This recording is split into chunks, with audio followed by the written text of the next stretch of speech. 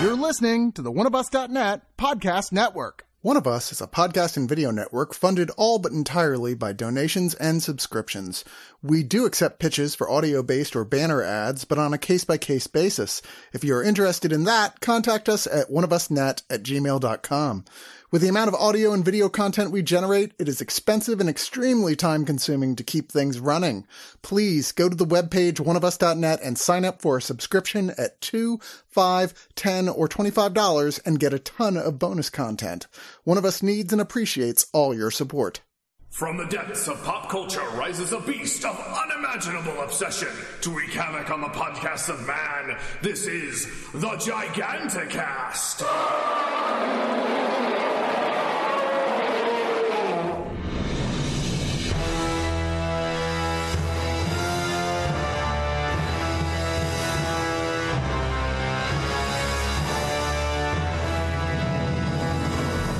John. Yes.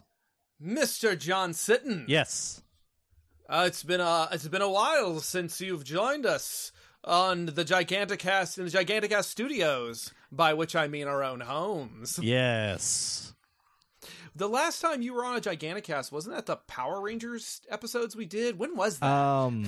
Oh God. I know it was an episode with me, you, and Morgan. Wait, were we talking about Gridman? Yes, that was it. We were talking about Gridman. See, I still think about the Power Rangers, that episode that you, me, and Amanda did. Yeah. In the long ago, in the Before Four times. Yeah. Oh man. Well, I'm glad you're here on the show. I'm glad to be here. It's been a while since I know we've been talking about doing an episode for a while. Yeah. Things just didn't line up. Now they're lined up, and here we are. Here we are. Alrighty. Well, great.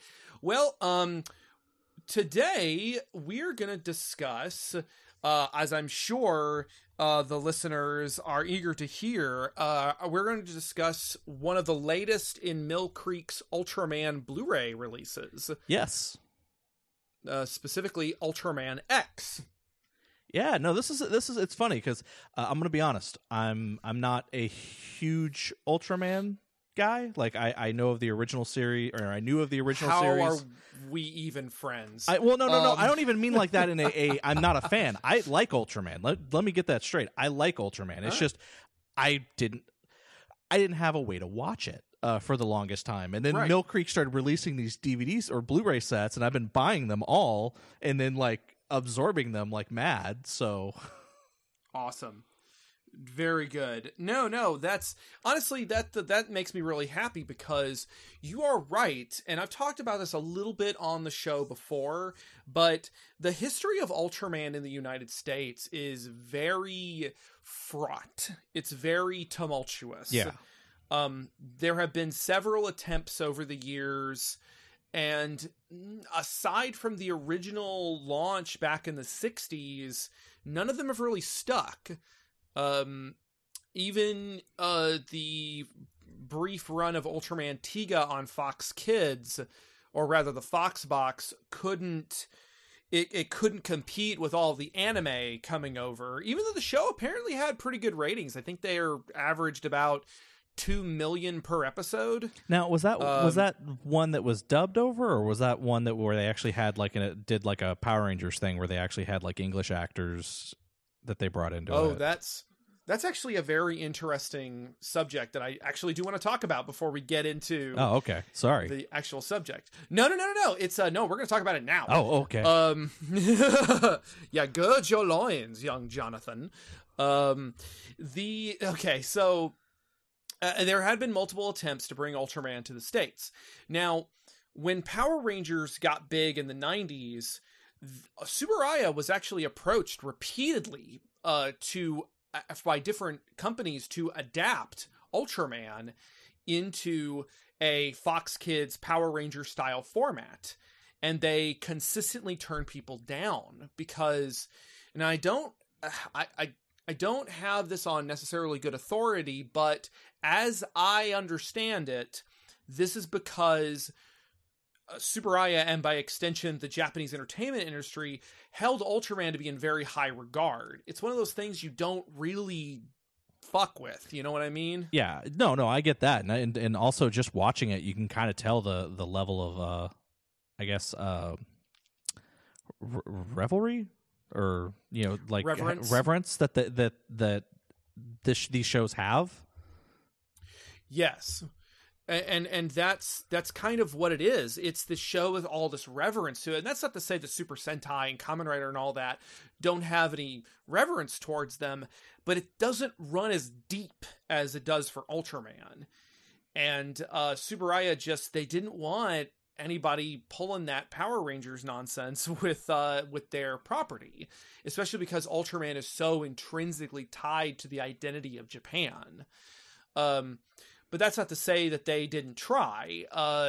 They instead took a couple of different swings at it. With specifically, the first one was Ultraman: The Adventure Begins, which was a 3-part Hanna-Barbera animated Ultraman special that aired on American television. I want to say the late 80s, early 90s. It was right around that cusp. Yeah. And that one it never went to series. It's not a bad little animated thing. Did you know about that? Did you ever see that? It's one of those things where it's like I have vague recollections of it, but I don't remember anything about it. It's like apocryphal almost. Yeah. I actually have the recently released Japanese Blu-ray, and since it's an American production, it's in English. So where it's over there, of course, it was called Ultraman USA, which is fantastic. And then there was Ultraman Towards the Future in, I want to say, 93, which was the Australian-produced Ultraman series, and that one arguably had some decent success. They only got 13 episodes, but it was an entirely original production. It was made from the ground up to be this multi-ethnic cast. And it sort of had a little bit of a mature edge to it as well, which I really liked. And of course, Ultraman's alter ego was still a Japanese character, or a character of Japanese descent. So it's really interesting. I'm really hoping that Mill Creek puts that one out on Blu-ray, because it's again such a weird chapter in Ultraman's history. That was the one where they also had the video game for the SNES. Okay. Yeah, the one that's bad. And then what was also interesting was they made another similar attempt for a show called Ultraman: The Ultimate Hero, and that was an entirely American production filmed out in LA. And that never made it to air because it was so bad, nobody wanted to carry it. Oh, jeez. Yeah, I think it only got released on Laserdisc and then later Blu-ray in Japan. Just for posterity. Beautiful looking monster designs, though. The same monster designer as Shin Godzilla. Oh, okay. Yeah, and so that was another like kind of a wet thud of an attempt. And then I don't think there was, although there was talks of possibly, when Power Rangers took off, of possibly taking the series Ultraman 80 and then filming that with all new actors and stuff. But that show was from 1980, and you're talking about taking a show from 1980 and putting it on television in 1993, 1994, ain't really gonna fly. But anyway, I've been yammering about the history of Ultraman long enough. But that oh, right, one last thing. Sure. My apologies. John, you're such a good listener. I am. I try to be.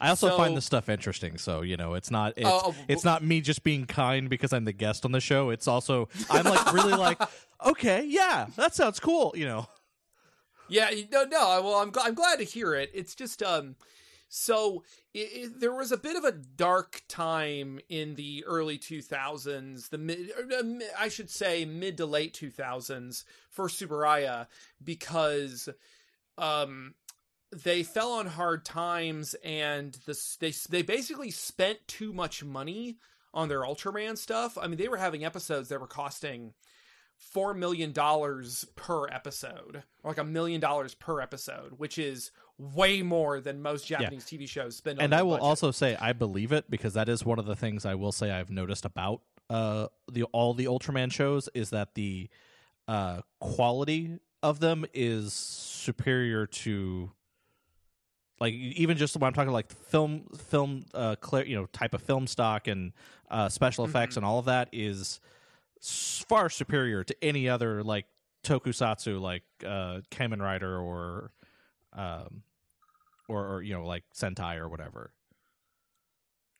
That's interesting to hear you say that, because I mean, Sentai and Kamen Rider and all that, while they're great shows, they're not really, they don't have lavish budgets, as I'm sure we all know. And Ultraman, by extension, so much of it has to rely on miniature sets, and the monster costumes, they're not, they tend to be very elaborate. And they also tend to hire like film screenwriters and stuff for these. I mean, Ultraman, the Return of Ultraman has some of the most epic multi-parters I've seen in a tokusatsu show, and that show's from the 70s. And then, of course, now we're coming into what is the new generation, or rather the new generation is actually about to wrap up. So in the dark times, which was, again, the mid to late 2000s, I mean, the global economic recession didn't exactly help. But Tsuburaya specifically fell on hard times because they had spent all this money and on these other shows and weren't having the kind of sales success that they needed in order to really back up these lavish budgets. And they pulled out all the stops for Ultraman Mebius, which was the 40th anniversary series in 2006. But unfortunately, they couldn't really save a sinking ship. At about this point, Tsuburaya got purchased or was sold to TYO, which is this big media conglomerate. TYO couldn't really, like, they got Tsuburaya to make a couple of movies. The movies were modest successes, they definitely weren't no slouches, but they weren't the giant successes they were hoping they'd be. So then eventually Tsuburaya kind of got sold off to Bandai and a pachinko company, as I understand it. It's one of those like giant pachinko companies that like have their hands in a bunch of pots. Okay. Yeah. So, at a certain point, Tsuburaya was even they were filming their certain episodes. Like there was a show called Ultra Galaxy that was more focused on the monsters than it was on the Ultramen.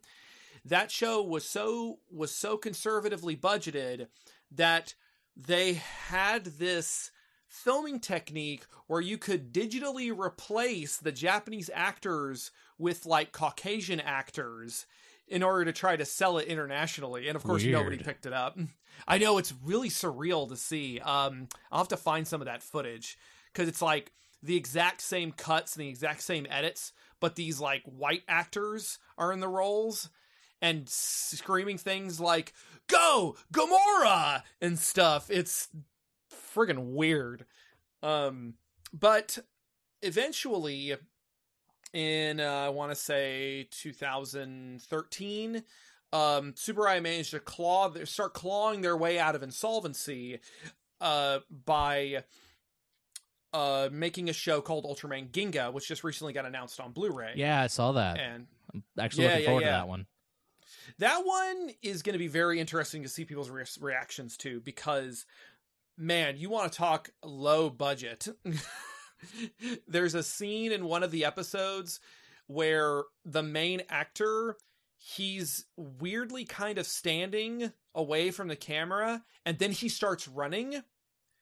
And apparently that was a misedit. He was on his mark, and he was supposed to be already running. But because they had so little budget, they couldn't afford reshoots. Yeah, it was rough. It was a rough time. But the show was a success. They did Ultraman Ginga S, the second season, which was a higher budget and had Koichi Sakamoto from Power Rangers and Super Sentai come in and do some really kick-ass fight scenes. And then, after that, was Ultraman X. which is the one we're supposed to be talking about now, that I spent 20 minutes talking about. Yes. So, John, what are some of your first impressions of Ultraman X? Ultraman X is interesting. Like I kind of like the aspect of it where it's the main character's feelings about the monsters aren't that, hey, these monsters are destroying our city, let's destroy them and prevent them, let's get them first, and more of like, hey, let's do this thing where we can put them to the somewhere for protection temporarily, and then once we figure out how us as a human society and them as giant monsters can live peacefully together, then we will release them and all live happily. But we want everyone to be like, I kind of like that. Like I really like that aspect of it. Of it's not giant fights to kill the monsters. It's more giant fights to stop the monsters from destroying everything. And then we don't want to kill them. We want to help them and protect them as well. Like I kind of thought that was nice. We want to coexist with them. Yeah. You're right. That's a I really like that aspect too. It's unfortunate that it never really, there's probably gonna, the try as we might, we're probably gonna wind up doing some spoilers for Ultraman X in this. I feel like this series has some of the freshest ideas, especially for recent Ultraman. Because it's sort of represented in some ways a return to form, but in other ways a real turning point. Because the toyetic angle, okay, so that's actually a good jumping off point. Is the I will agree with you. The show is very toyetic. Well, trust me. When you see Ginga, you're going to be like, "Oh, they toned it down for X." Well, for X, they got creative with it, but for Ginga, it is like, woof. Holy crap! But so to give everyone sort of the rundown, as John said, X. Actually, John, why don't you take us through the basic setup of X and how X functions as a show? Okay. Whatever you can remember. No. So this you have the main character who is trying to. So in this world, there is this big event happens that causes this giant solar flare, and it causes a bunch of things to happen on Earth. And the big things that it does is it causes these prehistoric or ancient spark dolls, which are essentially the toys of the monsters, but they're buried in deep in the earth, and it causes them to awaken, and then they grow big and because they don't know anything about humans, or they don't, or whatever, they cause havoc, and humans are like trying to figure out how to stop them. So that happened, and then the Earth creates an organization. I forget what the organization's name is. Zeo. XIO. That's right. That is basically like xenological something organization or something like that. Where they basically it's do you have that in front of you or something? It's the Xeno Invasion Outcutters. That's which right. Doesn't mean anything. Yeah, but essentially they're a group that investigates these, and they try to figure out a way to stop them. And I think for at first their whole thing is, no, we got to destroy them. But at the same time, there's one person, the main character, whose name I'm also blanking on at the moment. Daichi, who is trying to figure out a way to, because he doesn't believe the monsters are bad. He believes that they're actually good, and that maybe if they could figure out how to use this like digital cyber version of the monsters, that that they can work with them to protect the Earth from monsters that are going essentially renegade and destroying everything. And through the course of events, he meets X, Ultraman X, and they combine to become Ultraman, because the Ultraman X, it turns out, and I'm all over the place here, so I apologize. No, you're good, man. You're actually really following the through line. Yeah, because Ultraman X was fighting an evil creature that caused the solar flare, but when the solar flare happened, it destroyed his body. So he somehow latched onto Daichi, and if Daichi merges with him, then he can have a body again. That Daichi and him are both creating or moving using together, essentially. Yes. No, you nailed it, man. I will say it also was weird to me that throughout most of the series, no one knows that Daichi is Ultraman. So it's very much kind of that, secret identity superhero aspect that they do, where the main character's like, "Oh, I got to do something to get out of everyone's field of view. Hold on," and then becomes Ultraman, which I thought was kind of they did some fun little. They did some fun things with that, I thought. Yeah. But one of the advantages is that Daichi is not a combatant. Because that was the thing that always, that's one of the problems with Ultraman is that it's the inherent secret identity issue of why is this person never around while the hero is around. And Ultraman has that problem, especially because the defense teams that they always have, or almost always have, the defense teams are always usually fighting the monsters either on foot with their handheld weapons or in their vehicles, like in their jets and stuff. Yeah. So, I mean, the budget for replacing downed jets must be 40%. Of Zio's budget because of how many times their ships get shot down. And so as a result, and especially with other Ultraman shows, the person who is Ultraman will get shot down. And then that's how they transform because, they crashed. And oftentimes people just assume they're dead. Until they show up at the end and they're like, oh, hey, you're still alive. Hey, you're good. But with Daichi, the thing I thought was really clever was that he is a very gentle soul. He is actually not necessarily a pacifist, but he is a scientist. Yeah. He's a researcher. So he is a non-combatant. So for him to just disappear from the battlefield, it's not weird. Agreed. Because no one's thinking, where's Daichi? That to me, I thought was the smartest move they made, which is unfortunate because some fans of the Ultra series really don't like Daichi. Really? And I know it's not fair, to be honest. He's a perfectly serviceable main character. And again, maybe it's because I'm not, huge into Ultraman, and I'm kind of coming into a lot of this not only late in the game, but also out of order. My first Ultraman that I actually watched beginning to end, and I'm not talking about the original Ultraman series that got bad dubs over here or whatever, that I saw sporadic episodes of, or watching sporadic episodes of Ultraman Leo on Shout TV or whatever. I'm not talking about that. I'm just saying full show that I watched beginning first episode all the way to the end was Ultraman Orb, which is an anniversary series where it references all the other Ultraman, and then I kind of skipped back to Ultraman X because it had come out, and you were like, "Hey, John, you'd really like this show," and I'm like, "Okay, cool, I'll watch it."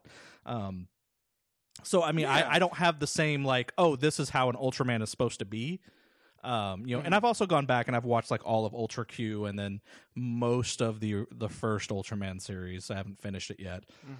But so I don't have that, but I don't have that he's supposed to be this tough person. So I mean, Daichi did come off as different because he's not like the other Ultramen that I have seen. So he is different. I actually kind of liked that each even when they're similar, they are a little different. In their personalities, and just Daichi's his first thing isn't okay, how do I fight this monster? It's okay, how do I protect everyone and the monster at the same time and fix it so that the monster understands that. And, mind you, and also mind you, there are times where it's no, this monster's just evil. We have to fight it, kind of thing. It's not always let's protect the monster every time. It's let's try to protect the monster. Okay, there's nothing we can do. We have to make a choice here kind of thing. Like there are those episodes. Right, which is something that I feel like has, for me, been lost a little bit in recent Ultraman, because, so, out of the new generation of Ultraman, which goes from Ginga to X to Orb, Jeed, RB, Taiga, and now Zet, which is coming out on June 20th, out of the new generation, X is the one that's most like a classic Ultra series, because they have a defense team, they have vehicles, and the defense team is the focus of the show. Whereas in Orb, if you remember, it was more following the small group of nerds who are trying to get hits on their YouTube channel. And of course, Guy is the Ultraman. He's more of a Doctor Who-esque protagonist, where he's very mysterious and he's very attractive. And I mean, oh man. And that's kind of part of the problem, I think, is that many fans are so enamored with Guy that as a result, Guy sort of got, because Orb came right after X, and it was the anniversary series and all that, and it sort of overshadowed X, because when X was coming out, everyone was like, oh, this is really good and this is a nice return to form. But because Daichi was sort of a break from the square jawed, more heroic or more shonen styled Ultraman host character, that was something that people started like counting against the show, which again, I think is kind of unfair.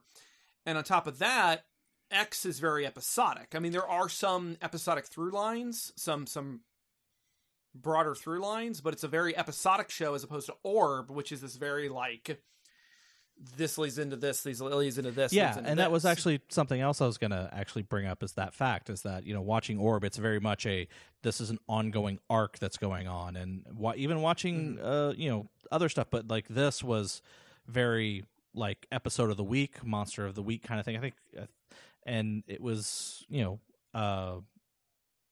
was actually kind of nice about that. Like I will say the weirdest thing about the series is that there's like, 3 or 4 recap episodes that are just kind of, but I feel like there's too many recap episodes, because it's like once every 7 episodes. And it's something like that.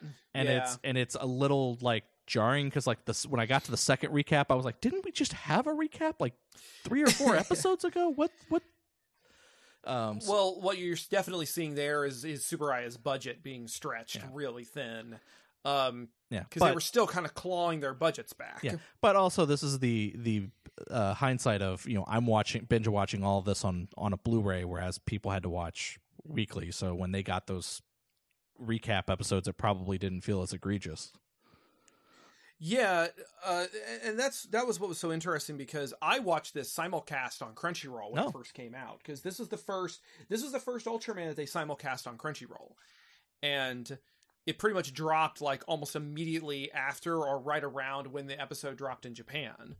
So, I remember being at a friend's house in Atlanta, when it would be like an episode had dropped the weekend before, and then the new episode had dropped just that day. We all got together and watched them like back to back, and we were like, oh, like we were having a great time. Like it was like being at SummerSlam.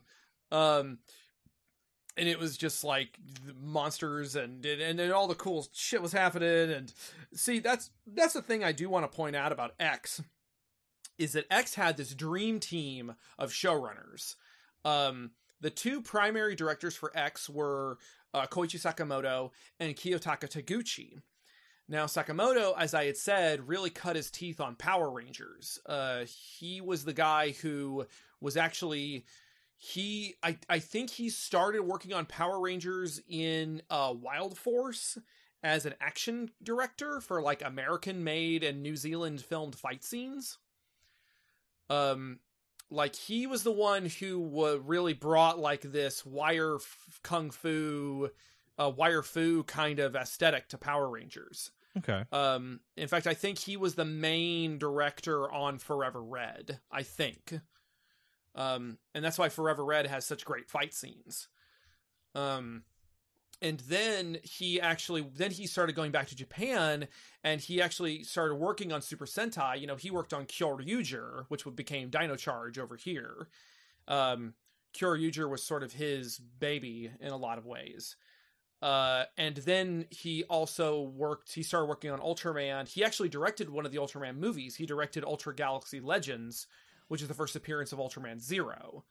Do you remember which one Zero is? I know they're all kind of interchangeable at a certain point. But, no, I do not. Do you remember the Ultraman who...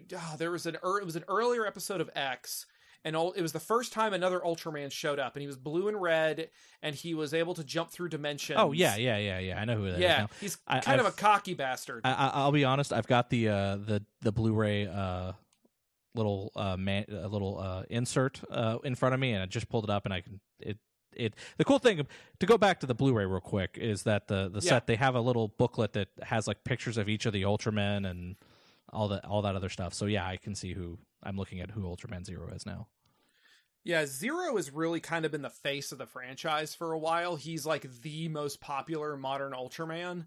Because he got introduced in that movie that Sakamoto directed, and he's the son of Ultra 7. So he's this legacy character as well. And he's just kind of a big deal. So whenever he's one of my personal favorite characters in the franchise. He's just, because he's so cocky, but he's also like a genuinely good guy. So he's really fun. So, where the hell was I going with this? Sorry. But no, it's okay. It's okay. Oh, right. And so Sakamoto came in and he directed a couple of episodes that have, like, again, these really cool explosive fight scenes and a lot of martial arts stuff. Basically, whenever there was a lot of martial arts happening, that's all Sakamoto. Then Taguchi was the secondary director. He's a big effects guy.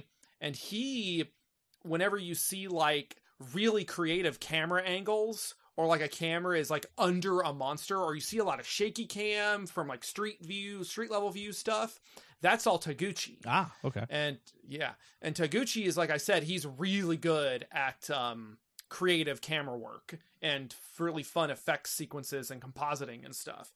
So those are the guys. And now Taguchi is of course coming back for the upcoming series Ultraman Z.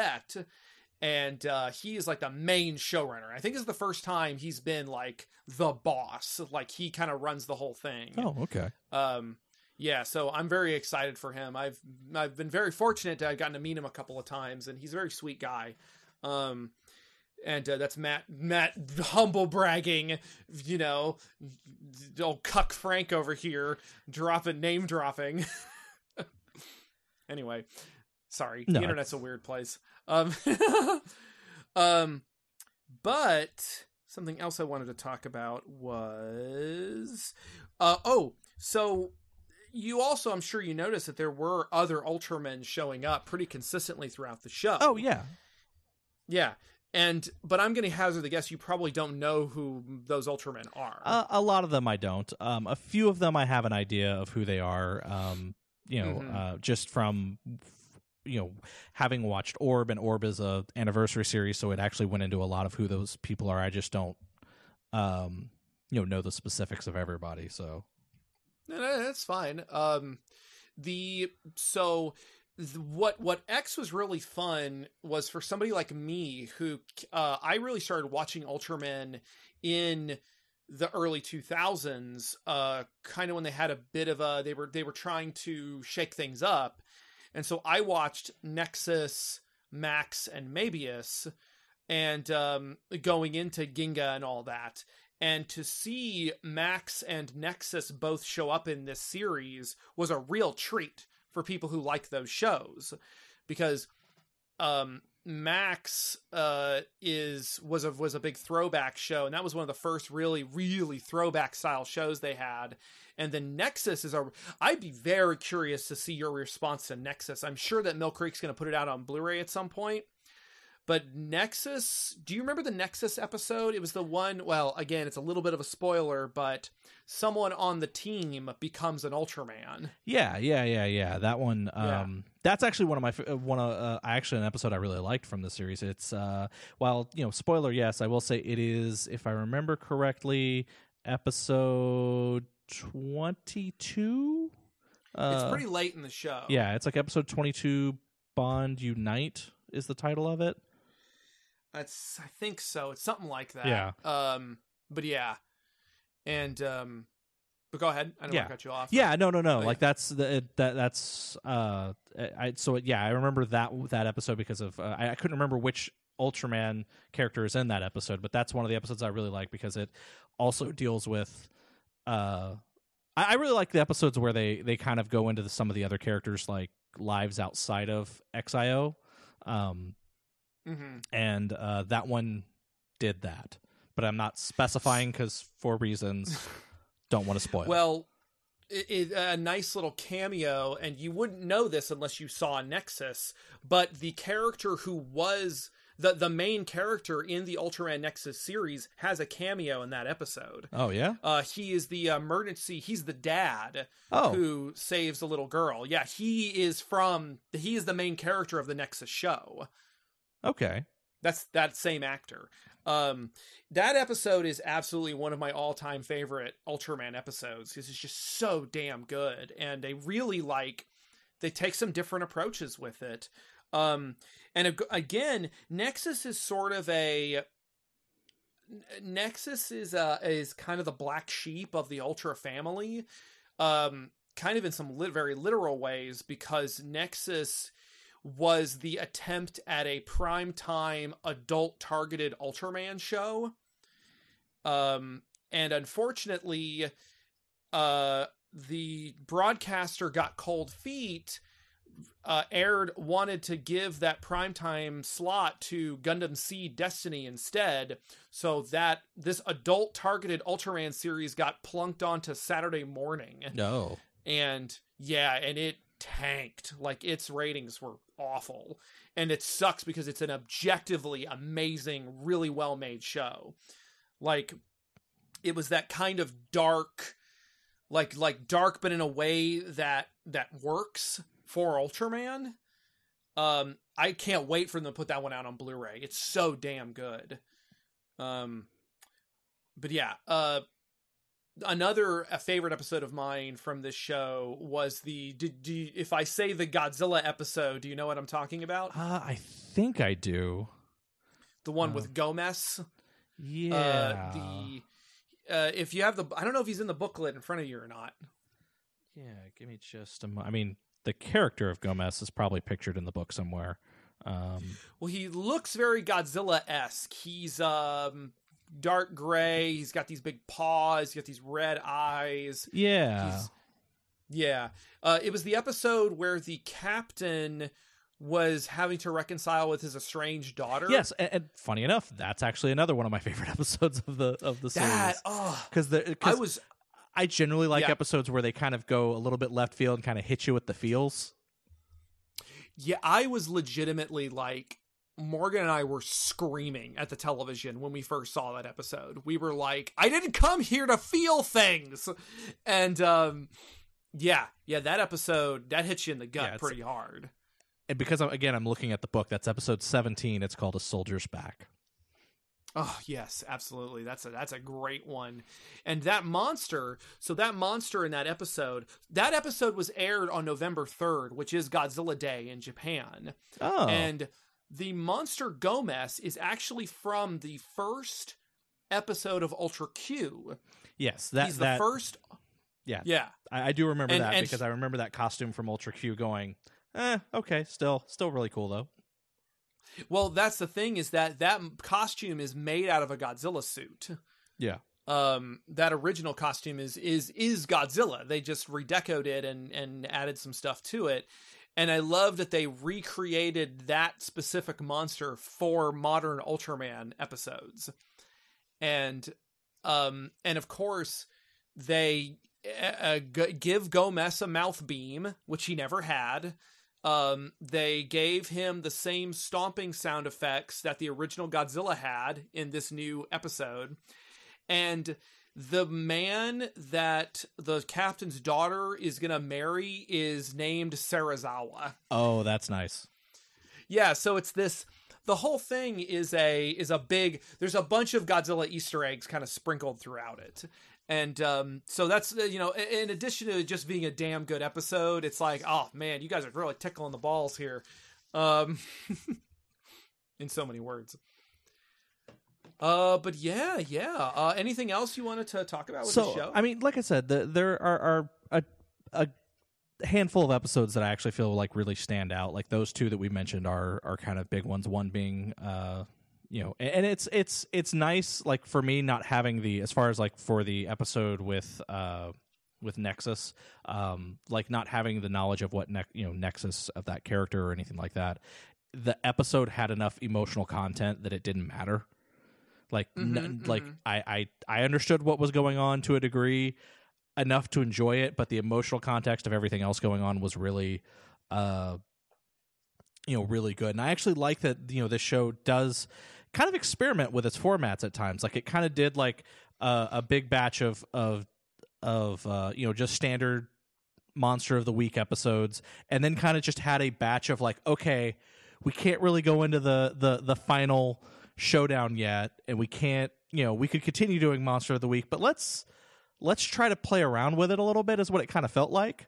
And they did the Soldiers Back episode, which had a bunch of Godzilla references, and then they did episode 18, which is Feature Report 24 Hours Inside XIO, which is kind of this weird... I friggin' love that episode. Yeah, and it's literally, it's so silly. It's about a news team that's actually following the XIO team in their adventure, and the only thing you see is what the camera sees. So it's a very handheld camera, very walking around, very found footage almost, and it's done really well. Like I even like how they did the transformation from Daichi to Ultraman in that episode. It's so great. And then they do like episodes where it's like, oh, a little girl who befriends a monster, and it's kind of all about how everyone hates this monster, but this girl is friends with it and trying to, and everyone finding out that the monster's not actually bad. And then there's just this weird freaking episode called Wataru's Romance, which is about this like ball that comes down that's like in love with Ultraman. Oh God, I forgot about that one. And that one's a like, wacky one. And it's weird because like it's like no one remembers it. But it's like because the reason is because I can't remember if it's because of it's like the monster has this weird thing where something happens and it causes people to forget things, and then something happens and people can remember, but then the monster forgets things, and it's such a silly episode that really is just kind of like you watch it and you're just by the end of it you're like, what just happened? What did I just watch? So another 6 degrees of separation here. So that whole episode is also a callback to an episode of that monster is the same species as these creatures that appeared in Ultraman Max. And that episode was very famously directed by Takashi Miike of Audition fame. And but of course he directed this friggin' goofball slapstick comedy episode where Ultraman was trying to fight these monsters, but he kept forgetting how to do his moves. So it's that episode is really, God, I forgot about that episode. Oh, it's so good. Yeah, it's like I said, and it's also kind of funny because these episodes all are happening in the back half of the series. So it's like you have like this kind of whole like episode by episode, everything's pretty kind of straightforward by the book, and then there's like a recap episode, and then it's kind of like this really like emotional episode followed by kind of a silly episode, followed by a very poignant episode with a message, followed by a wacky slapsticky episode, followed by this other weird episode that has emotional context, and then suddenly it's like, okay, now we're gonna do the ending. It's like, you remember what TV was Like how you used to tune into a show and you didn't really know what you were going to get. Sometimes you get a silly episode. Yeah. Sometimes you get a Q. You'd get like a Q episode, or you'd get a Riker episode, or, you know, Yeah. and I feel like we've kind of lost a little of that in our modern television landscape. Yeah, because now everything has to lead into the next episode to progress the story. Right. And I feel like it's not strictly necessary. Like, not every show has to do that. And although, and it's kind of what Ultraman started doing with Orb and Jeed, and a little bit with RB. Jeed especially is very episodic. Not episodic, very that big running thread in Jeed. Yeah. Is a huge part of that, and that's kind of, but that you know, it's fine, you know, there's nothing wrong with that. But by the time we got around to Taiga, which is last year's show, Taiga was, how do I put this? Taiga was still a little bit episodic. Okay. It still worked a little bit, and although it also, but they also had this overarching villain, which is a thing that Ultraman doesn't really do. Like, they don't really do overarching villains until fairly recently. I mean, occasionally throughout the series, there will be this broader threat that's kind of waiting in the wings, but a recurring villain like Juggler in Orb, or the most recent villain who's Tregear, who's like this super sadistic Ultraman, this evil and sadistic fuckboy. He, you know, but I kind of liked that the villain, the true threat in this show, doesn't really reveal itself until like the second to last episode, and it's horrifying. Oh, it totally is. You're right. Yeah. It totally is, because when it comes out, it's like, holy shit! Like, this is, how are they going to, like, it legitimately is. You're sitting there going, how are they going to beat this thing? Like, how do we, you know, how does it go from, you know, what do they do? And I think it's all done very well, and I love the fact that, you know, obviously, like any good storytelling, you know, without saying specifically what's done, is they do pull from past episodes that set up things that they do to win the day in the end. Yeah. Without going into specifics, because, you know, don't want to provide spoilers or anything like that. But yeah. But no, I very much like this series. I do want to say I'm very glad. It is. I do think that it's tied up there with Orb. Mind you, I've only seen, of the new stuff, I've only seen it and Orb. And I like both for completely different reasons. But yeah, so I mean, I definitely like it a lot, and all I can say is, you know, the Blu-ray packagings that Mill Creek is doing, these Blu-ray sets are freaking great. Oh yeah, I am capitalism's greatest champion, because I buy the steelbooks for the classic series and the regular Blu-ray editions and all of the new stuff. And I will often go to Walmart or whatever, and if they have copies of the movies in the single disc sets, I'll buy those. Jesus, and, man. Well, I use those for giveaways on okay. my streaming and stuff. Okay. But shut up and leave me alone. Did you watch the X movie? Yes, I did. I watched it subbed, not dubbed. Because that's right. It came with a dub. Yeah, didn't it? Well, because apparently it was dubbed at some point. Right. And I was like, I thought about it. Run.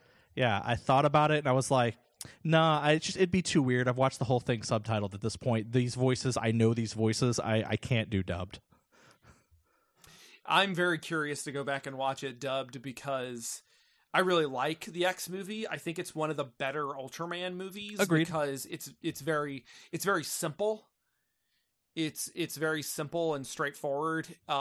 It's a monster, and it's a super powerful monster. Agreed. Yeah. Yeah. And you know, it's got some nice throwbacks, and it has some nice cameos and stuff. The mom scientist archaeologist mom from the movie, she was one of the main characters in the Ultraman Tiga series. Oh, okay, nice. And she's also, in real life, she's the daughter of Hayata, the actor from the original Ultraman. Oh, okay. And in fact, she was going to become Tiga at some point during the writing process, and I think they instead decided to make it the little boy just because they thought kids would like that more. Yeah. I'm sitting here thinking like, God damn, I just let Reina be an Ultraman. But yeah, anyway, but it was, I'm really glad you enjoyed it. What's next on your docket for Ultraman? For Ultraman, I mean, at some point, I've already completed everything for Orb, so that includes Orb Saga and the movies and everything, or Origin Saga. I figured I was probably going to jump into Geed next. I just haven't gotten around to it. And then I'm still, and then like I said, I've the only thing I haven't bought so far is Ultraman Ace of the original series, and that's because when I had the money to buy it, I went to Amazon and it was said it was not available for sale. And then like the next week it was back available for sale when I didn't have the money. So it was just kind of one of those things where like it's on my list to get. I want it. I'm really looking forward to some of their the upcoming shows, like the Neo Q, Ultra Q. Oh, Neo Ultra Q. Yeah, like that show. I really like Ultra Q. Like I like the production value of it. The episodic, almost Twilight Zone nature of the series, where I really liked it, and the fact that to hear that they did a more like modernize, either reinvention of it or continuation of it or whatever it is. Yeah, I'm it's interested. Like a reinvention. I'm interested in that. So I watched all of Neo Ultra Q on Toku on Amazon Prime. Okay. And I'm very excited to get it on Blu-ray regardless, though, because it's so damn good. Like, it is shockingly good. That's good to hear. Yeah. I'm really curious to see what you think of that, and I'm curious to know what you think of Ace as well, because Ace is one of the shows that I had not watched because, again, as you and I were talking about, Ultraman's really hard to get in the States. For a long time, it was almost impossible, and especially the only fan subbed stuff was the more recent stuff from the 2000s, and the older stuff was not getting fan subbed. So Ace is it's the first series to have an overarching nemesis. It's the first series where a woman becomes Ultraman, although it's more of a man and a woman, Hokuto and Minami. They put their rings together and they both become Ultraman Ace. And it's just a wacky time and shockingly violent. As Ultraman is wont to do. But anyway, well, thank you so much, man, for joining me on the show. Oh, of course. Yeah, always a pleasure.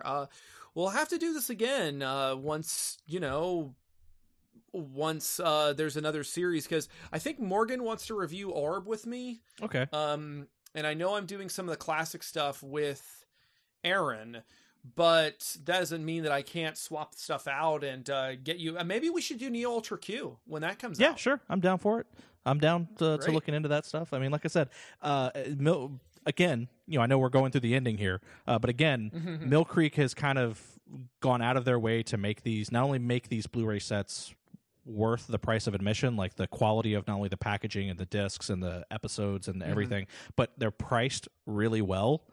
Especially when you compare them to other Toku releases here in the States of lesser quality and of higher price. I literally, when I saw the price points that these were being released at, I was like, well, I'm just going to buy every single one of them and I'll get around to watching what I watch as I watch it, because I'm sure I'll watch all of them eventually. Whereas with other shows, I've only bought like 2 or 3 of them, and I've only maybe I've watched them, but like I haven't really gone and bought the rest because they're a little pricey. That's I'm really glad to hear that, man, because I mean, like I've been saying, this is an amazing time to be. Well, it's not an amazing time, but it's a good time to be an Ultraman fan. You know, because like we've been talking about, this stuff was just not available for the longest time, and it felt like it was never going to be, because Tsuburaya was having to constantly fight with Chayo over the licensing rights, and they couldn't seem to get their shit together when it came to putting stuff out in the States. If you get a wild hair, go on YouTube and look up the dub for Ultraman Tiga, because it was dubbed for Fox Box. It was dubbed by 4Kids. Okay. So your mileage may vary, but let's just say there's a unfortunate amount of fart jokes for an Ultraman show, and yet they're not poorly written fart jokes. Okay. Like this character is like, you know, hey, you should get some rest. And she's all like, nah, I'm gonna stick around and help. And then he goes up to her and says, I should warn you, I just ate beans. And then she just goes, see ya. Just walks away. Just the timing of it is really good. But anyway, and then there's a cross-dressing joke that I don't think anyone saw coming. If you get a wild hair, they're on YouTube, or at least some of them are. The dub for Ultraman Tiga, to my knowledge, has not been archived for posterity. Like, if they put out Tiga on Blu-ray, if they're gonna have to put out Tiga on Blu-ray at some point. I don't think it'll include the dub. Probably for the best. That being said, probably for the best. Yeah. So, alrighty. Well, one of the last things I will say is one of the reasons why that final villain is so terrifying is because they based his movements off of a Japanese style of modern dance, which basically involves having your entire upper torso wrapped up, including your arms, and your face is covered, and you're just like stumbling around, and your upper head is driving the rest of your body. So you're just kind of flopping around really violently in erratic movements. And that's also the basis of the faceless, armless creatures from Silent Hill 2 specifically. You know the ones I'm talking about? Yeah, because the movement reminded me a lot of the Silent Hill 2 movement, character movement. Yeah. They both get their movement from this weird Japanese modern dance. So take from that what you will. Anyway, that's the show. John, you want to take us out on anything? No, we're good. Okay, fine then. I've got nothing. You can't find me anywhere else. I'm not anywhere else on the internet. Oh yeah, you're not? Well, hopefully you'll come back and be on more Giganticast. Okay. Okay. I'm down for it. I'm more than willing. The way you said it was almost like I had threatened you. No. Okay. Bye.